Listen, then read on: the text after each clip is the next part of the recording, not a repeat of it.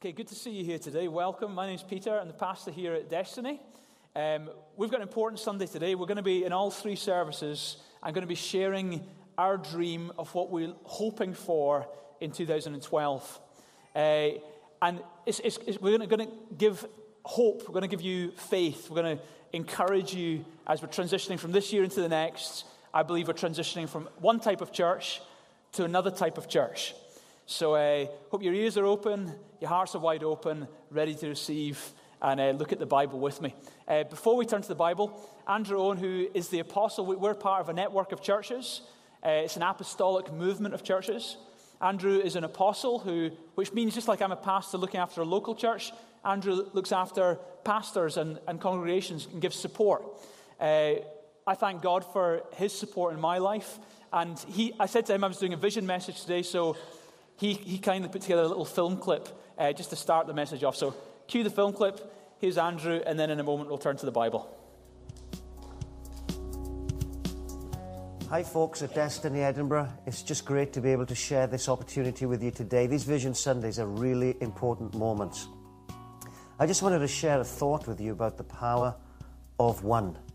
But before I share that with you, as we come together considering and thinking about the next step and the next chapter in our journey, really truly, there's only one thing that's required of us as a church and as God's people. That is that we live our life in devotion to Him. If we can live our life in devotion to Him, everything else just works out fine. Then, of course, God wants us to learn how to live that life in devotion to Him with one and another.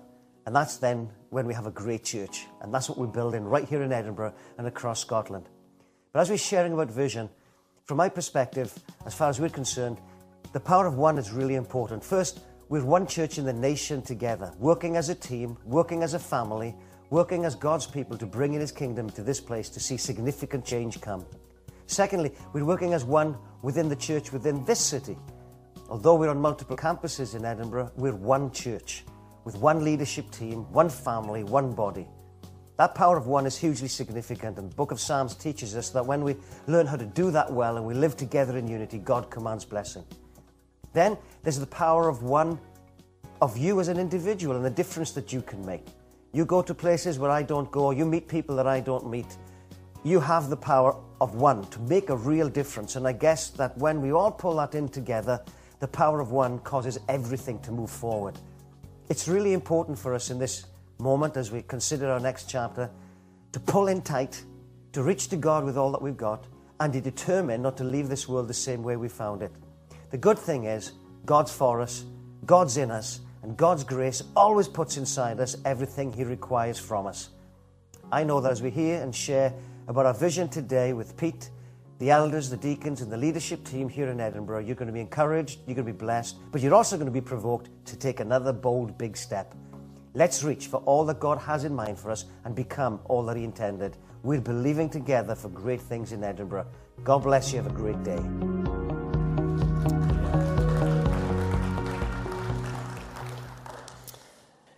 Okay, this is going to be a challenging message for me, challenging message for us as a church, and I believe in it there's hope and there's strength and there's vision for where we're heading. I probably have had the toughest week of my life. I've probably had the toughest year that I've ever lived because of some of the things we're looking at today. I'm always very positive and smiley, but below the surface, things affect me deeply. Things challenge me deeply. And I'm challenged, I'm stirred, and I'm moved because I've given my life for Him. I've given my life for this thing called Destiny Church Edinburgh. I'm not going anywhere. I'm committed to helping you folks become all that God wants you to be. And when that's not happening the way I long for it to happen, it's like a knife in my soul. And I always smile, but man, I want it to be better. I want it to be stronger. I want it to go further. And in today's message, I want to give you a bit of an insight into this. If you're visiting with us, great to have you here. Usually I start with a joke. Today I'm not going to. But it's good for you just to be here and, to get a real inside look into, wow, this is where this church is at and this is where this church is hoping of going. So welcome to our journey. And we hope that you can come with us in the journey because we believe we're heading to a good place. Let me start by talking about our vision. A couple of Mondays' time, we're doing This Is Our Church, as James mentioned. This Is Our Church is a chance every month where I share the vision with folks who are coming to the church for the first time. New people to the church. And if you're visiting the church, I would encourage you to come along to that. I'll start with a joke at that one. And we'll take a chance to share vision and answer questions. But when we share the vision, if you've been on our website, we've got a mission statement to see the lost one and the one winning throughout Edinburgh, the East Coast and beyond. We say we're going to do that with 5 things. Here's the 5 things that influence our checkbook and our calendar as a church.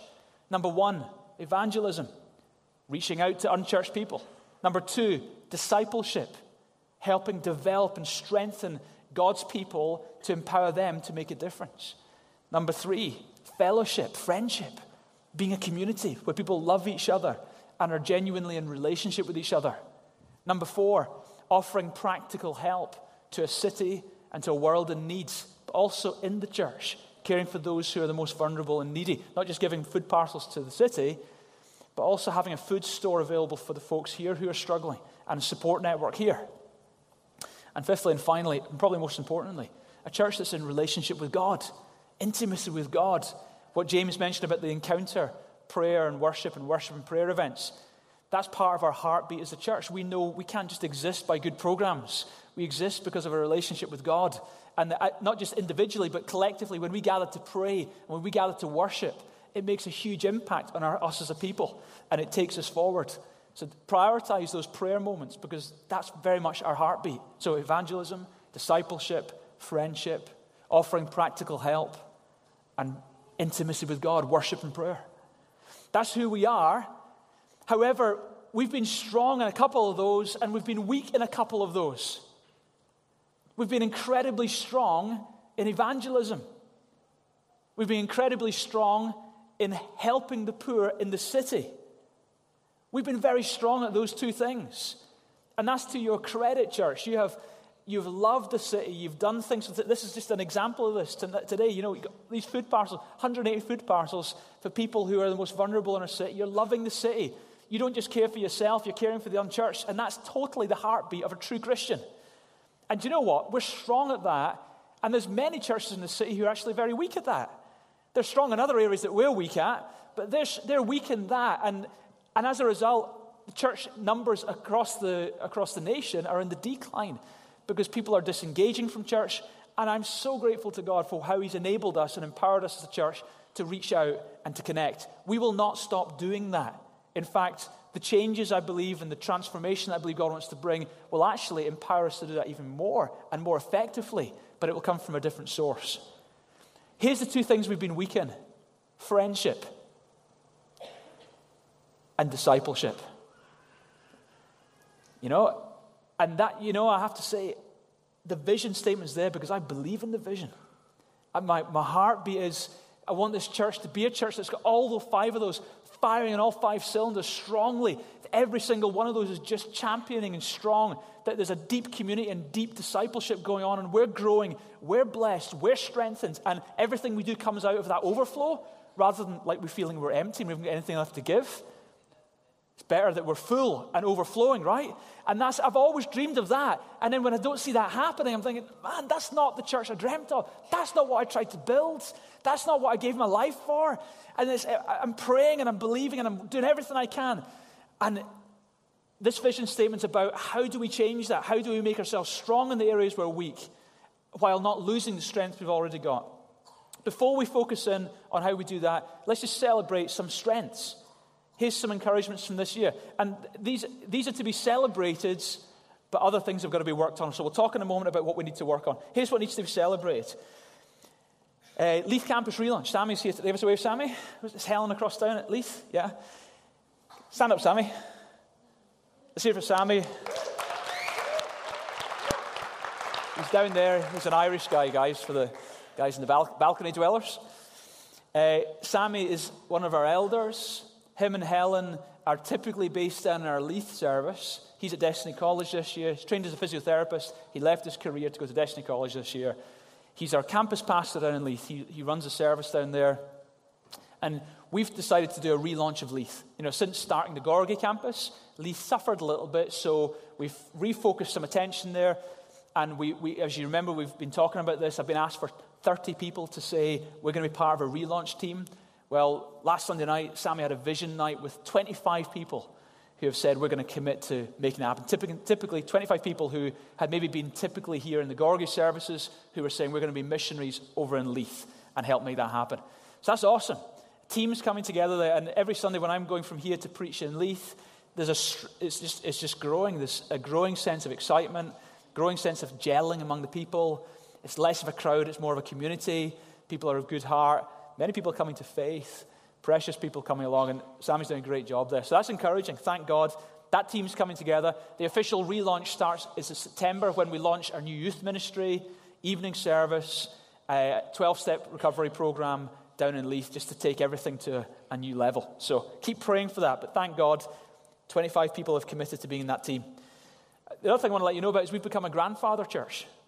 You know, we started 2 churches from here, Destiny Inverness and Destiny Dunfermline, a year and a half ago. They've just started other churches. So we've become a grandparent. Yay! So happy grandparents.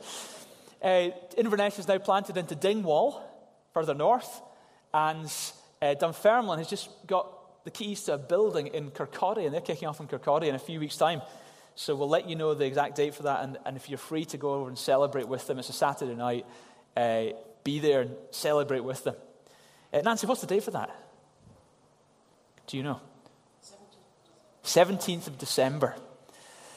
So if you're free, 17th of December, Saturday night, you want to go to support the Dunfermline church. 30 of the church that started in Dunfermline was 30 people from these services here going across and starting the church there. And now they're planting into Kirkcaldy. So, thank God, since January we've seen 65 baptisms and 362 decisions for Jesus. I think that's awesome. I think every time that happens, heaven celebrates. 65 baptisms, that's just beautiful. Successful mission trips to Los Angeles. Sent a group of folks with Jude and others to LA to serve at the Dream Center, to not only be a blessing over there and help some of the poorest of the poor, but also to be impacted by what's going on there, to bring some of that back here. Yesterday and on Friday, Saturday, just this week, we had church planting training. You'll heard me announce earlier in the year that we want our legacy not just to be a church, but to be a church that starts churches. Thank God for the 2 we've started. Our dream is that years to come, this would be a vibrant church that starts hundreds of churches around the world. A healthy church that would start healthy churches.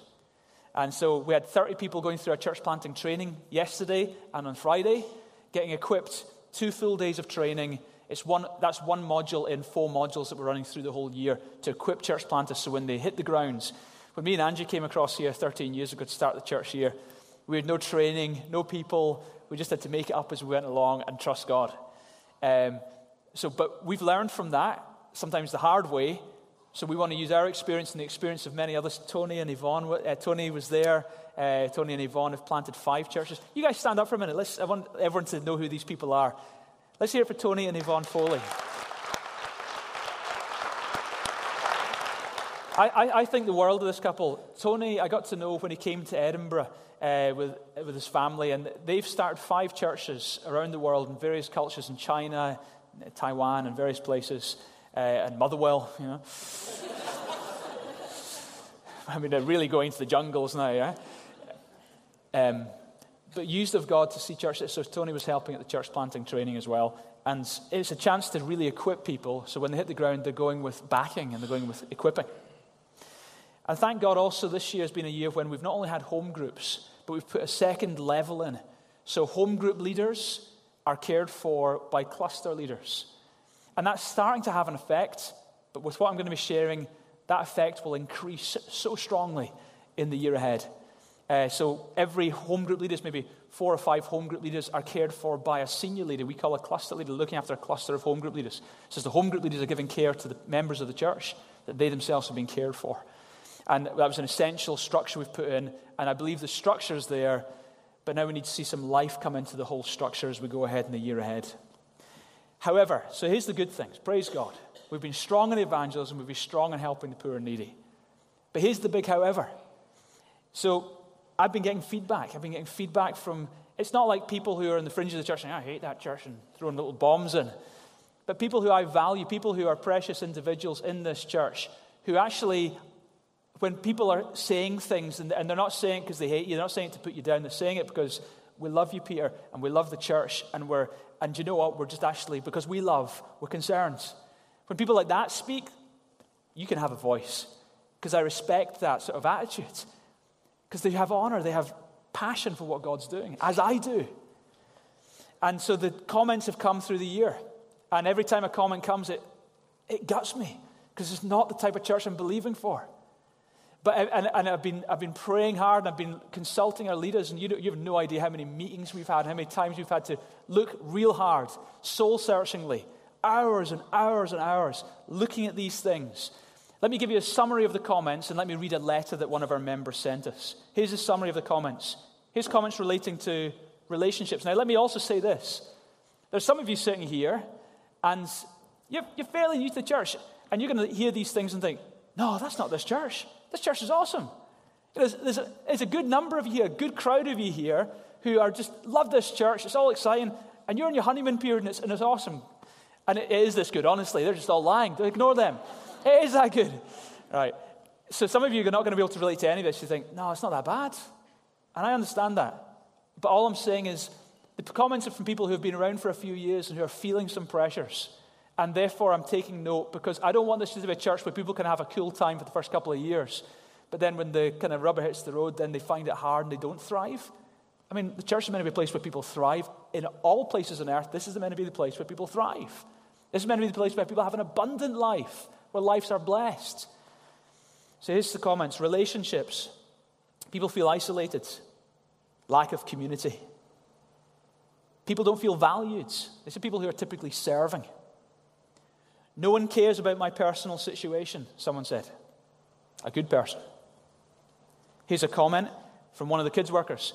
Kids' church is really difficult. There's a real lack of helpers. I just don't feel the church is like it used to be. I hardly know anyone anymore. And I know this person who said that. And I value this person. This is not a shallow person. This is not a needy person. This is actually a person who does a ton of stuff for a ton of people, but not much has been done for them. Here's a comment. We've been far too focused on what we're going to do and far too unconcerned about really developing the people who are going to get us there. Has that ever been our intention? Never once. Never once. But it's what the reality is for some people. Lack of depth. Superficiality. So it's the, hi, how are you on a Sunday? But where's the real relationship? Where's the going deeper as a community where you're like a family? People getting aggro with us in the visitors' desk. This was a precious couple in our church. They stopped serving in the visitors' desk because members of the church were getting aggro with them when they didn't have enough information. Now, probably the mistake was the staff didn't get the information to them in time. But then the members of the church get aggro with them because they don't have the information in the visitors' desk. But these people are volunteering. Also, some guys in the catering team get that as well. They get kind of aggro. I was going, that's not the type of church we want to be. We want to be a Christ-centered community. I'm not pointing the finger at you, I'm pointing the finger at me. Because this is what I've been involved with creating. People feeling overstretched. Okay, here's a letter from one of our members. I thought I would send you a wee email following our very brief chat on Sunday. I'd chatted to this person. I said, listen, thanks for these comments. Can you email these to me? Because I don't want to miss these things. I wanted to fill you in a bit more after taking more time to reflect. The verses that have been really on my heart is the one where the church should be known for their love for one another. I do love the church. I feel blessed to be part of it. And let me make it clear that I'm completely value and respect you, your leadership, and your fantastic teaching. What burdens me and upsets me, to be honest, is that sometimes I feel like I'm serving all the time, and yet I'm feeling really dry spiritually and desperate for support and input as a leader. And it all hit home to me back in the summer when I was moving flat. No one from the Destiny Church community offered or was willing to help me move. If it wasn't for my boyfriend and his church community, I wouldn't have been able to manage. I was pretty upset. I was serving the folks in the church, yet no one was there to actually help me when I was in need. It can feel pretty lonely in the church at times when you feel that you're just someone to fill a rota, where inside you want to scream out that I'm a person too who wants to feel part of a community. The friends I do have within the church are so busy that they have very little free time to invest in those friendships. And as I said, I have to hold my hands up and take responsibility for for things on my part that I've had too little time for other people as well. You know, I feel like I could walk in and out of church on Sunday without anyone ever noticing. Please don't take this email as discouraging. Yeah, there must be some encouragement in there somewhere. Seriously, don't. There's no such thing as a perfect church, and I'm under no illusion. I just want the church to be known for its love for one another, particularly those who are already part of it. Oh, boy. That's winding. When I read that stuff, I'm leading this thing. I think that makes me feel. And, you know, forget me. How are you guys feeling? Because that's naff. And that's representative of maybe many people in our church to greater or lesser degrees. That's not the community we want to be. That's not the community described in the book of Acts in the early church. That's not the community. We refuse to be that as we go into the next year. So how can we change this going forwards? Well, our weakness is clearly in friendship and community and discipleship. You know, these comments I've given you just are summary comments. Some of them are exact quotes, but many of them are summaries of quite a few other comments that have come. And we've taken a lot of time to look at these comments and really ask, okay, that's the fruits. What's the roots? And we believe with all our heart, the root issues is the two areas that we're weak in our vision, friendship and discipleship. And actually, they're both integrated to each other. They're both completely connected, friendship and discipleship. You see, discipleship isn't just a process you go through. It happens in relationship with other people. It's that those two are so interconnected. So it's not just an infrastructure change we need. And I did a vision statement a year and a half ago about from survival to thrival to revival, and I talked about some of the changes we're going to make to try and improve things. And we've done a lot of things infrastructure-wise to help improve things, but it hasn't totally done it. There's still a lot of way to go. And here's the thing, it's not just putting in another program, or it's not just adding another event, or it's not just putting on another staff member. That will fix it, tick. That's not what needs. This church needs culture change. That's what it needs. It's not, nothing on the surface. It's just dealing with the fruits, putting plasters over wounds. There's a problem, plaster that. There's another, plaster that. We've done that. We've been doing that for the last year and a half. I've been running like a headless chicken, working long hours to try and do that. You have to know I've not been doing nothing, right? I've been praying hard and doing what I can. We've been doing what we can, but it's not enough. What needs to happen as we go forward into the year ahead is fundamental culture change. Culture change. And do you know what I believe? I believe that culture change doesn't happen overnight. So I'm giving you some hope here. The hope I'm giving you is I'm hearing things. I'm not deaf, I'm hearing it. That should give you hope. But I'm not saying, next week it's going to be fine, honestly, trust me. All those feelings are going to go. It's not going to happen like that. Because if it was an event, we could change it in a week. But it's not an event. So what's the church going to look like next year? The same. So we're going to have Sunday services and home groups. It's going to look the same on the outsides. The services might just be similar looking. But it's not what it looks like on the outside. It's the fundamental culture underneath the surface that has to change. In many respects, it might look the same, the church, in the next year. My passion is that it's not going to be the same culture under the surface. That there'll be a fundamental different flow, a different stream happening that creates a different type of culture. That's what I'm committed to in the next year. Culture change will not happen overnight. I can't announce it to you. Oh, here it is, the culture change. It will come a point where either it happens or it doesn't. Either you experience it or you don't. And it's going to take a while for it to filter through for everyone to experience it. But we need you guys, we need my leaders, need the team leaders, need all the servers, need everyone in the church to buy in and say, yeah, we're going to be part of this culture change. And let me spell out to you in broad strokes what the culture change is. I'm not going to be able to give you all the answers just now. I don't want to give you some half-baked solutions. I know where we're heading. I know exactly where we need to head. But the details of it still need to be worked out with a lot of thoroughness. Last thing you need is another announcement about something that isn't fully prepared. What we need to do is know exactly where we're heading in broad strokes and then work through the detail with rigor and passion week on week on week on week until we see total transformation in our church. How do we transform culture and not lose the strengths we've already got? That's our goal. Let's look at Jesus. Who reckons that's a good place to start? Jesus came to his disciples, Mark 1:17-18, and he said, "Follow me, and I will make you fishers of men." Immediately they left their nets and followed him.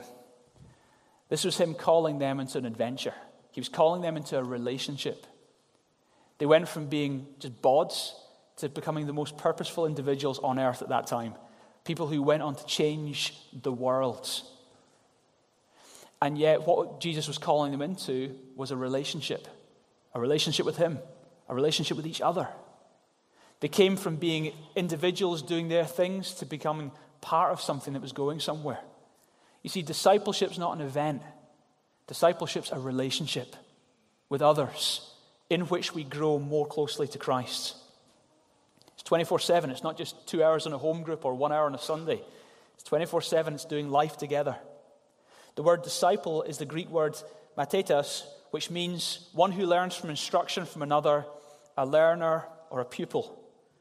So you're learning as a disciple, but how are you learning? It's not just words that you're learning. It's doing life together that causes the learning to be so impacting. So when they were learning by Jesus, they were learning by following. They were watching how Jesus interacted with people, and they were learning. That's how you interact with people. They were watching how they were actually experiencing how Jesus loved them. They felt that. And then they had learned love, not just by words, but they felt it.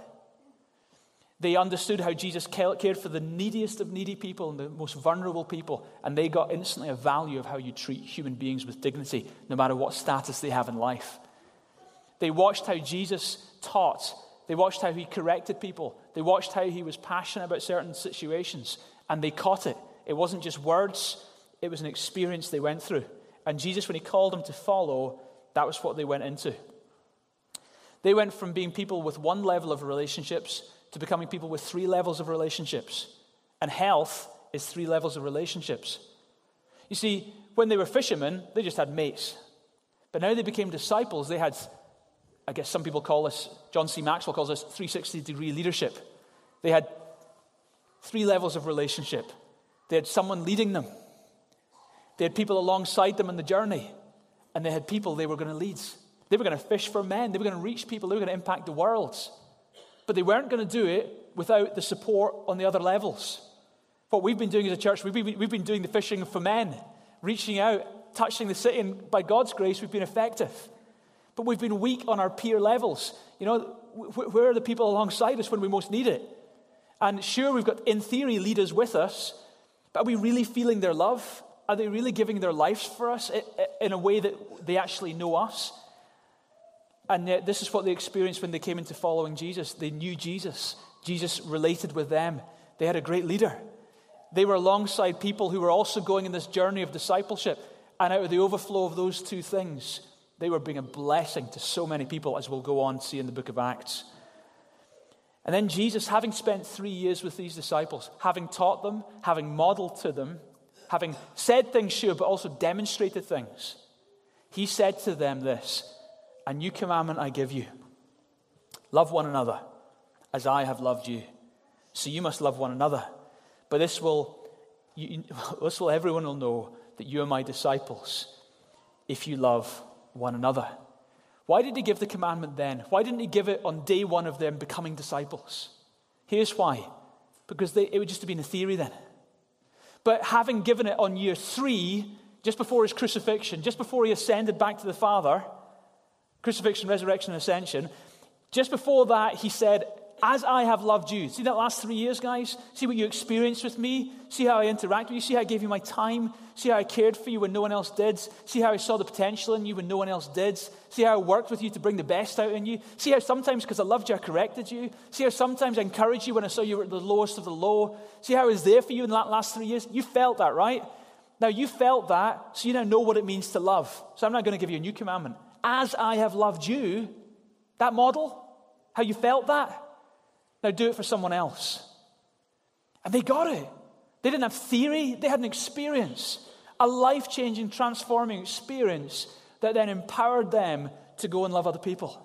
Jesus said, by this shall all men know you are my disciples, by your love. The identifying hallmark of a disciple wasn't someone who can quote Bible verses. The identifying, qualifying factor in a disciple's life was they were living a life. They were oozing this love. They had an interaction with people that was different because of Jesus Christ. So just that is what we're going for. You want a description of the next year? That's what we want.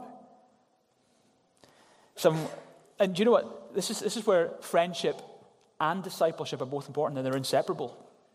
Love and discipleship. If you have love without discipleship, it could just be a mush, a bleh.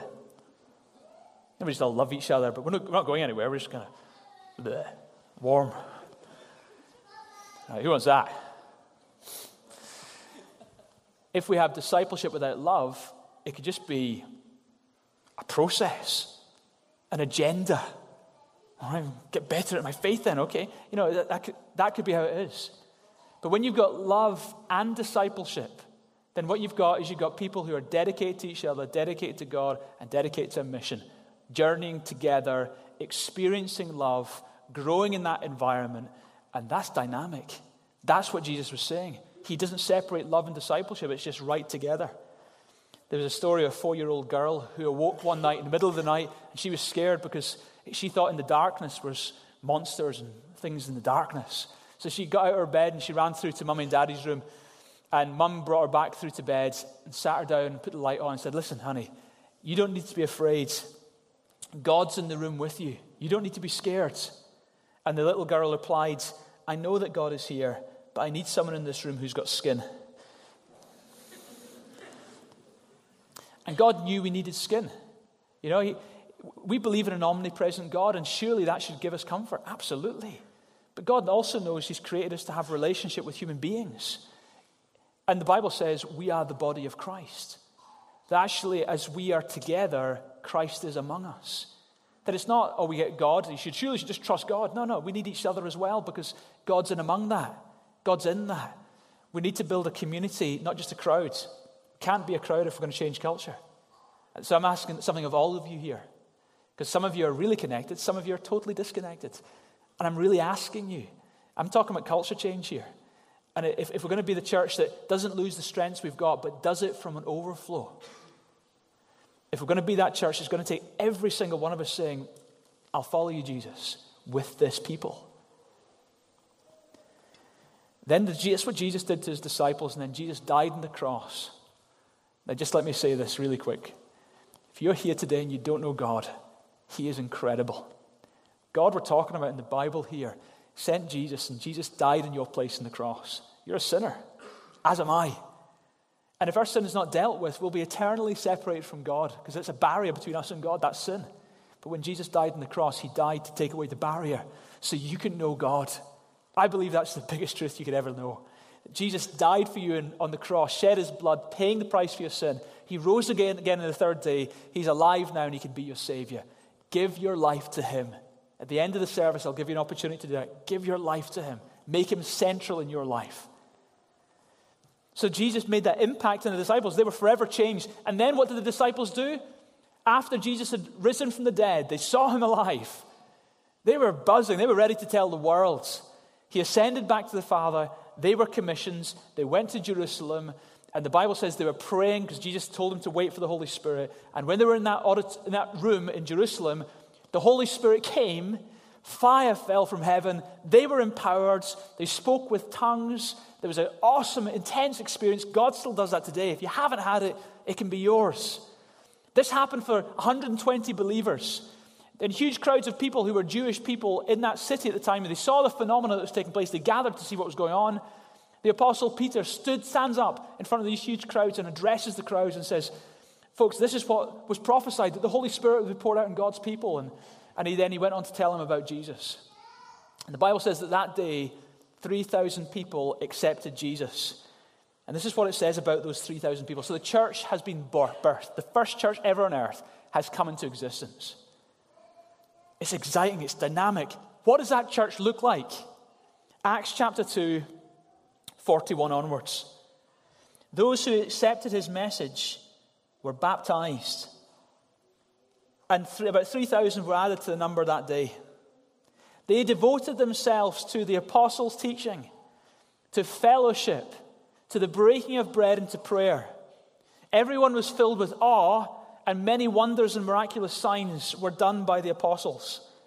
All the believers were together, and they had everything in common.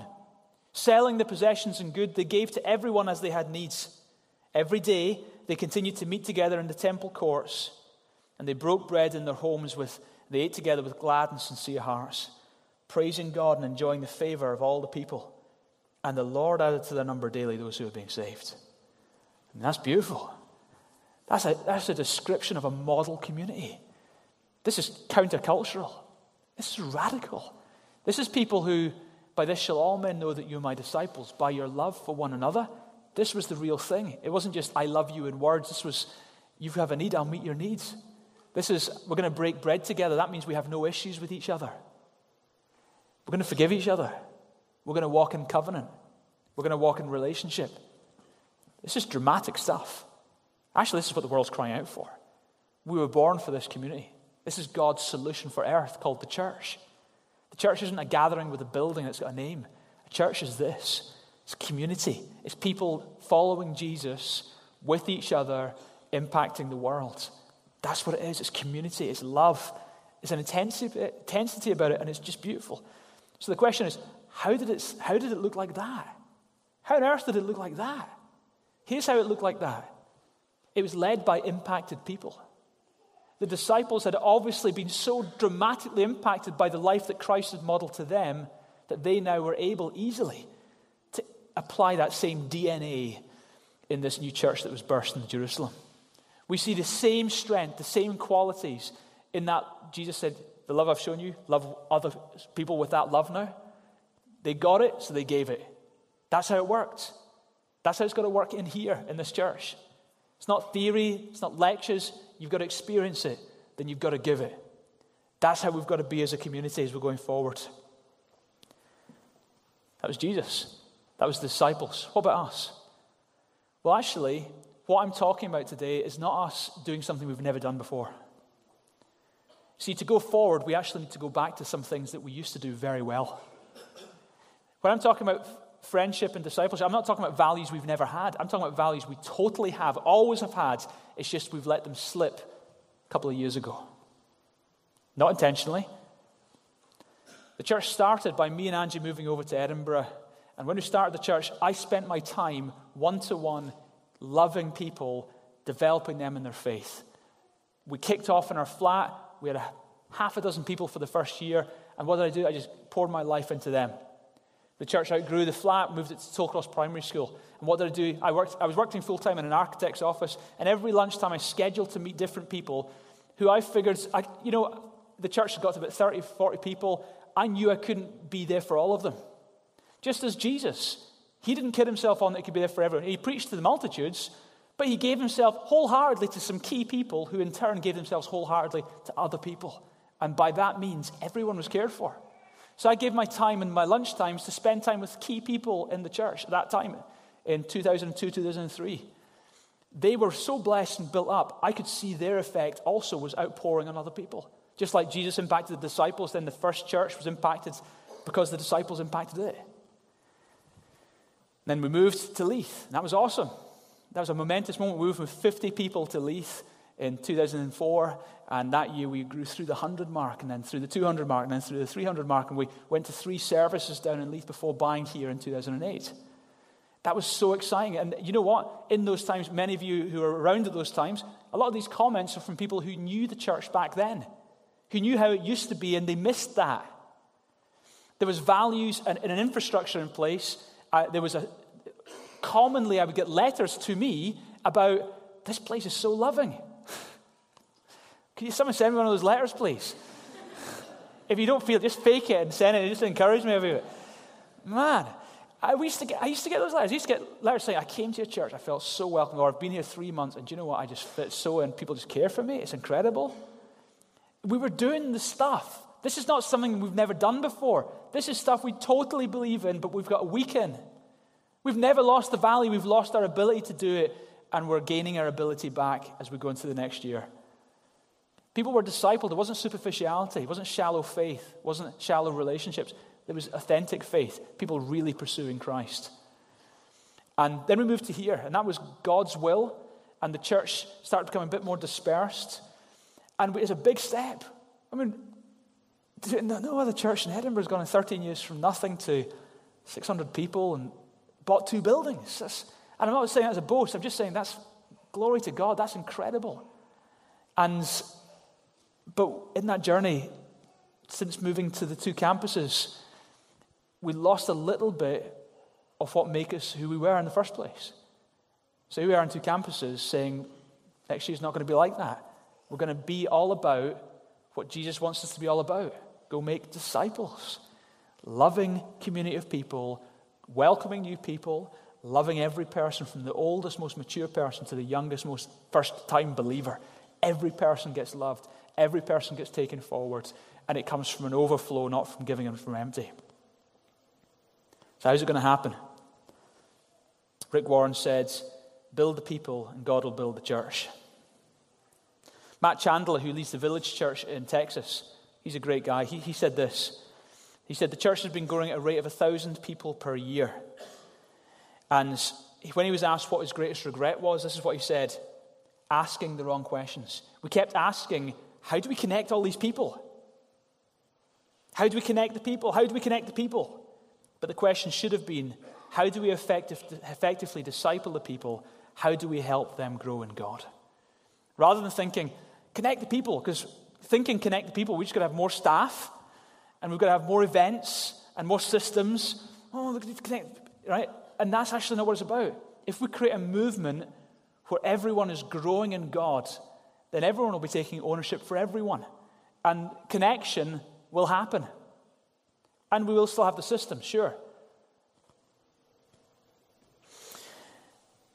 So how's it going to happen with us? Well, Jesus modeled life to his disciples. The disciples modeled life to the new disciples, who modeled life to the new disciples.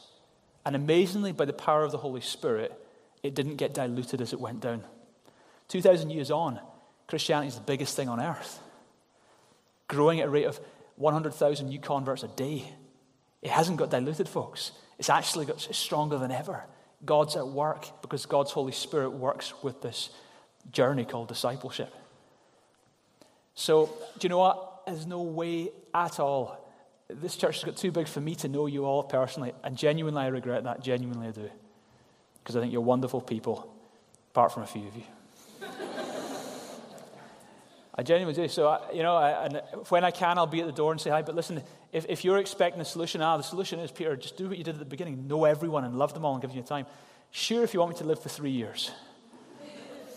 But it would be physically impossible for me to do that. And it would shrink the church to 30 people again. What needs to happen is I need to not just have banter with and not just do stuff with, but really love and raise up the key people. And not just manage them like a manager, but actually love them, model to them, train them, be an example to them, who in turn will impact and love every last leader in our church. So every home group leader and team leader won't just know the theory of discipleship, but my hope is they'll feel it. It's not just 2 hours in a week at a home group, but they're feeling it through experience 24/7.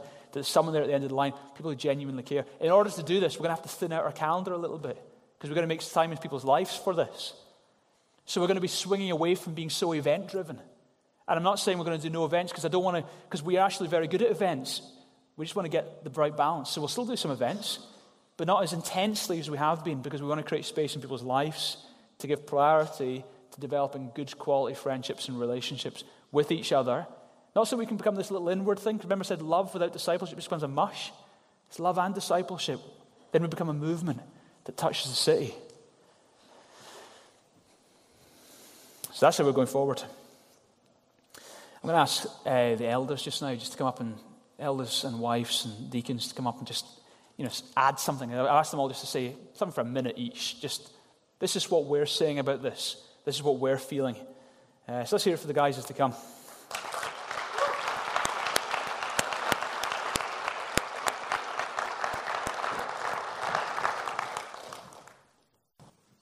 knew I shouldn't have picked the microphone up first.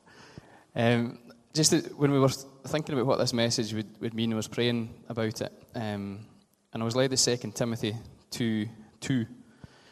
And this is Paul writing to Timothy, and he just says, "You've heard me teach things that have been confirmed by many reliable witnesses. Now teach these truths to other trustworthy people who will be able to pass them on to others." Now, people who know me, and especially folk in home groups, they'll know that when I do analogies, there's always a sport connection. So apologies, there's another sport connection coming. This got me thinking about snooker. As it does, discipleship and snooker go hand in hand in my mind. And I was thinking about when the likes of Stephen Hendry or whoever it is, when they go to make a big break, they don't suddenly think, "I'm potting that red." And then they go, "Which colour will I go for?" They're thinking 2, 3, 4 shots ahead because they're going, "I'll do that one, and then I'll be positioned over here to get there, to get here, to get here." In my mind, that's what discipleship needs to look like. It's not just putting into one person, or me inputting into one person. It's me inputting into somebody, to input into somebody, to input into somebody else. And from there, that's where I see the discipleship going. I got a verse for you as well. It's from Proverbs 18, verse 24. Listen. It says, "A man of many companions may come to ruin, but there is a friend who sticks closer than a brother." A man of many companions may come to ruin, but there is a friend who sticks closer than a brother. You can't be everybody's best friend. I can't be all of your best friends. Some of you are really pleased about that, actually. But I can't do it, you can't do it, Peter can't do it, James can't do it, my wife can't do it. Nobody can do that in a church of this size. It's impossible. But I can be a friend that sticks closer than a brother to several people. I can do that for a handful of people. And you can do that for a handful of people. What is a friend that sticks closer than a brother? That kind of friend cares. They care about a number of things. They care about your well-being. They want to see you happy. And I believe a true Christ-like friend who sticks closer than a brother wants to see you grow in God. And that's the kind of friend I want to be to a handful of people. And that's the kind of friend that I want you to be for a handful of people. That's the kind of friend that I want you to have. And here's the thing. I want everybody in this church to have at least one of those kind of friends. And I want everyone in this church to be that kind of friend. I want everybody in this church to be that kind of friend for at least one person in the church. And I want everybody in this church to be that kind of person for somebody outside the church. Pretty simple, but I think if we can all just do it, it will be pretty revolutionary. I've not got a verse or an iPhone. So I'm hoping that will come as a matter. Sarah and I, we want this church to be a place where every person, from the youngest person to the oldest person, from the newest visitor to the person who's been here for a dozen years, we want every person to continue to grow, as we have been doing, to become more like Jesus in every area of life, in the knowledge of God, by understanding His Word, the Bible, coming closer to God through prayer and through worship, being empowered by the Holy Spirit, witnessing to our unsaved friends, helping the poor, and being an active part, and this is this important part, of a strong community where everyone has deep and meaningful relationships, where every person is noticed, every person is loved, every person is appreciated, and every person is supported by their many good friends that they have in this church. Good morning.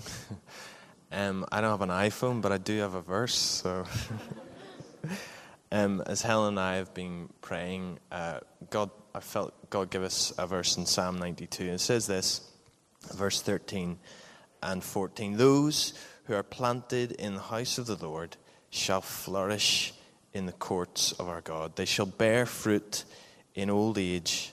They will stay fresh and green."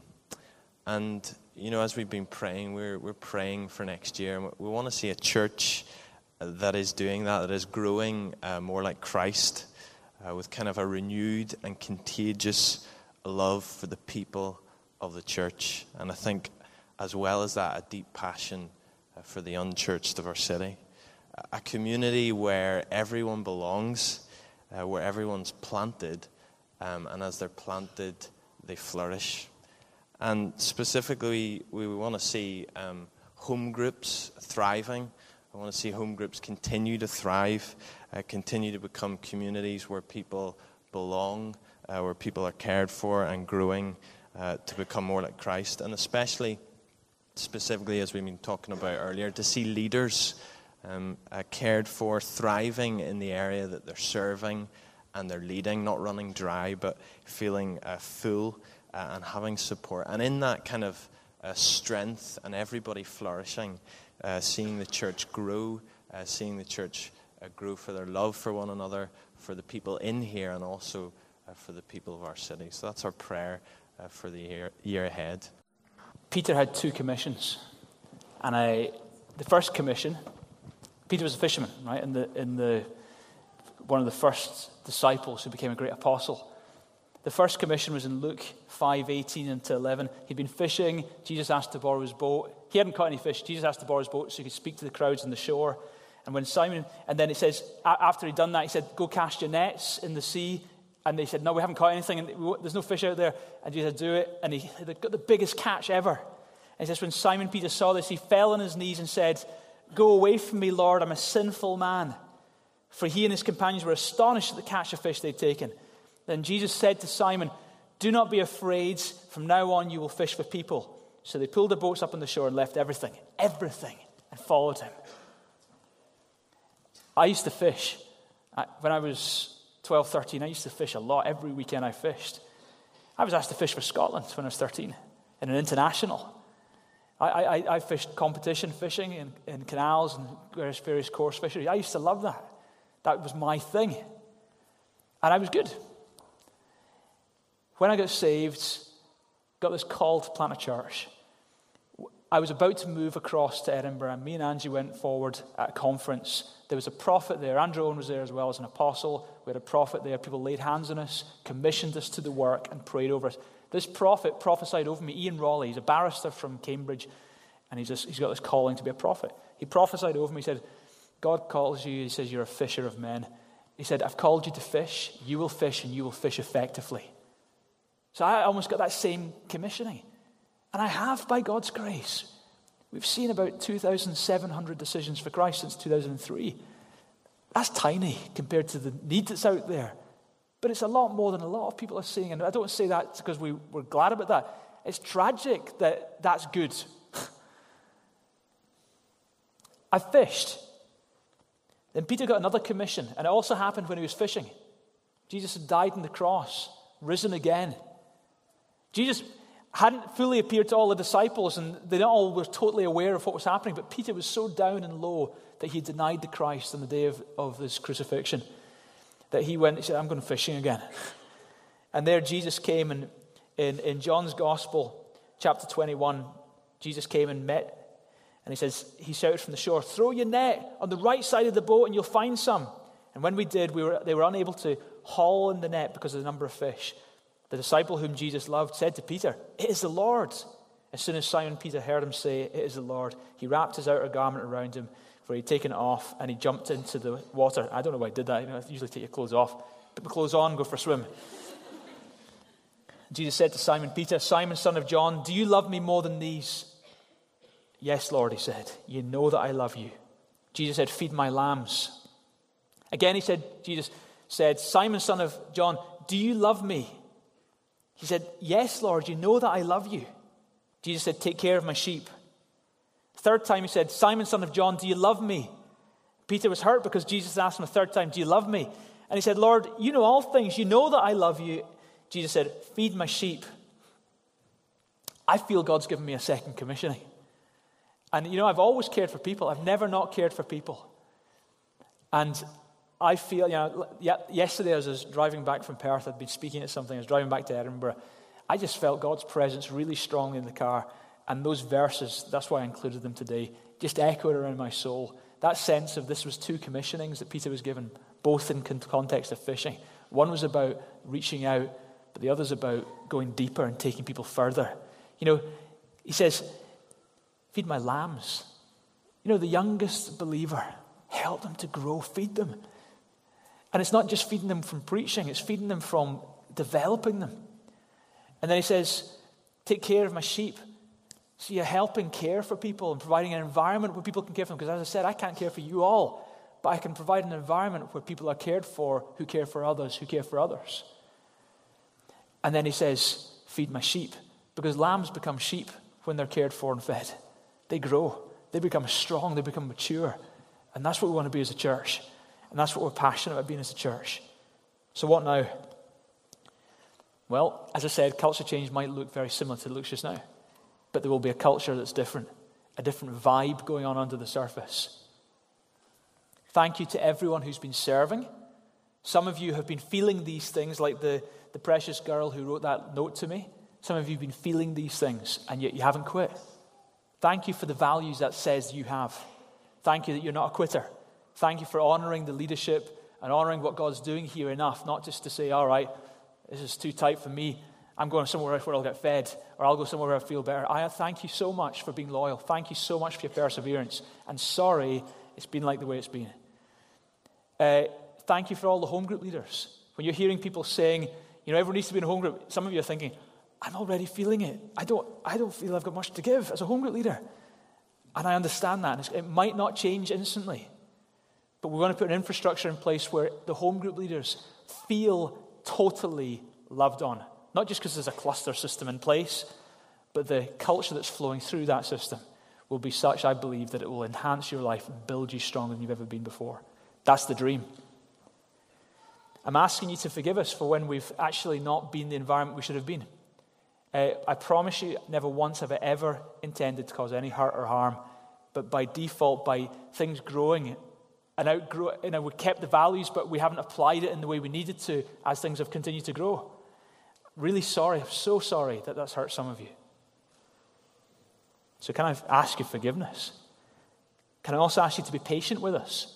Because culture change isn't done. It takes time. So you just have to hang in there a little bit longer, please. But with a bit more hope. And I'm asking you to have a bit more of that hope. I'm also asking you to trust. Because I understand we trust the leadership here. Thanks for hearing. Thanks for analysing. Thanks for seeing it. We trust you. I'm also going to ask you, get connected with the home group. Can I ask you all, every one of you, I get a report every week to tell me how many go to home group and how many don't. And half of you don't. So we're a crowd on a Sunday, but no connection through the week. And you can't really go deep with people just turning up at a crowd on a Sunday.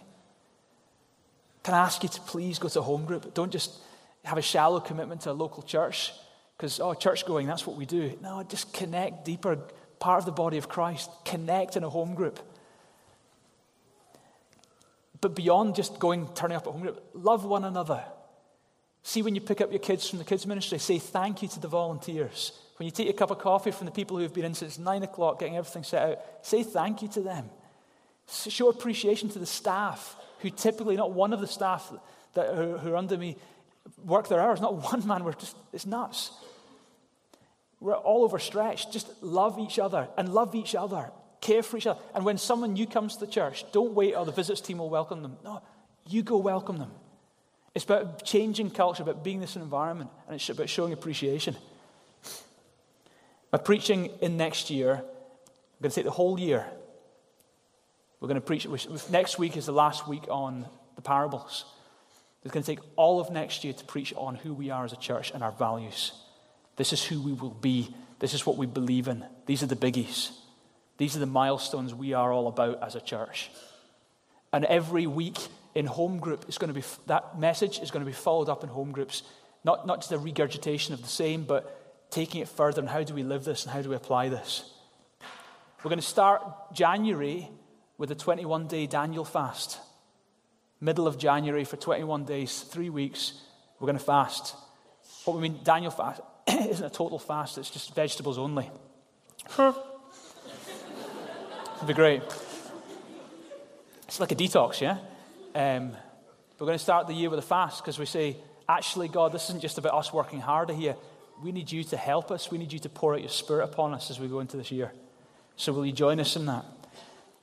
And also can I ask you to give feedback. I don't like getting tough letters, but if you've been feeling it and you need me to know certain things, then you can email me. Or you can get feedback to us, or if you've got ideas, feedback to us. And now what we're going to do is we're going to take communion. We're going to break bread. So here's what I ask you. Any hurts you've had? I don't say snap out of it. I don't mean that. But let's try our best to work through them. If someone's offended you in the middle of busyness, you actually don't know what each other's going through, so you don't know where people are coming from when they're speaking, because some people are under a lot of pressure. If someone's hurt you or offended you, draw a line today, break bread, have communion, and say, God, we're going to move forward without that now. As we take communion, can I ask you to have good things going on in your soul, and to let there be hope, and let there be commitment, and let there be faith for where we're heading? As some of you are coming forward to take communion, can I ask, even as you're coming forward, just that you're transitioning from being someone who just attends a service to being someone actually saying, I'm going to do what Sammy read out. I'm going to plant my life in the local church. I'm going to be planted in the house of the Lord. Let's pray.